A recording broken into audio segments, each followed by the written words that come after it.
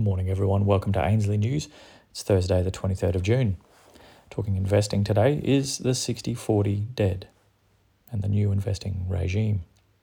With 7 days left for the first half of this financial year, the S&P 500 is posting its second worst H1 in the history, behind the little crash you might have heard called the Great Depression. Deutsche Bank just released its professional subscription update and put the negative 22.3% drop so far this year ahead of the 1962 negative 22% drop, but still well behind the 1932's negative 45% drop so far. Got a couple of charts in here today. These show how extraordinary this half has been in the annals of history. But it gets worse. Many high net worth investors traditionally have what we call the 60-40 portfolio, comprising the riskier 60% equities, weighting with the safety of 40% holding of US Treasuries. They are supposed to provide balance to a portfolio, but skewed towards more upside potential in shares. The problem is, as bad as H1 has been for shares, 10-year US Treasuries are looking to post their worst H1 in over 234 years. That's right, 234 years.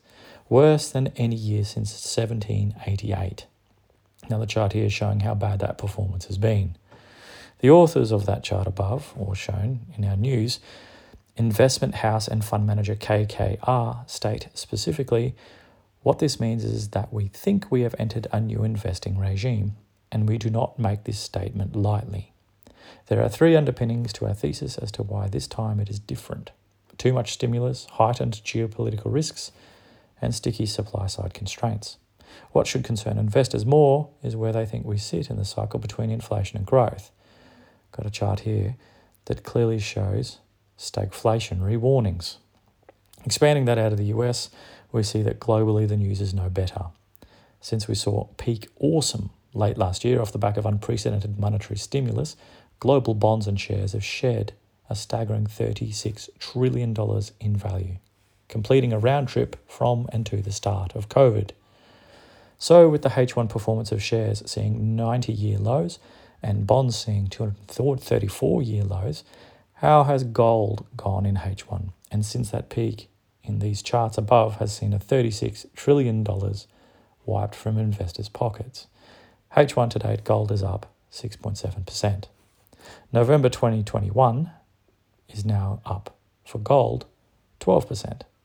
While the traditional 60-40 portfolio has served investors well in the past, there seems little doubt that we are in the new investing regime that KKR describe. When a 40-year-old investment expert and fund manager who has seen many market cycles come and go say that they don't say that lightly, is probably worth listening to. Gold seems to know this regardless, as it has solidly performed while the rest fall around it. And that's news for today. Thanks for joining. Jump over to ainsleyBullion.com.au if you're looking to purchase or to catch up on any of our news articles. You can also see how to sell or exchange into crypto via ainsleywealth.com.au. And don't forget to check out goldsilverstandard.com. That's our own crypto, built and backed by real gold and silver.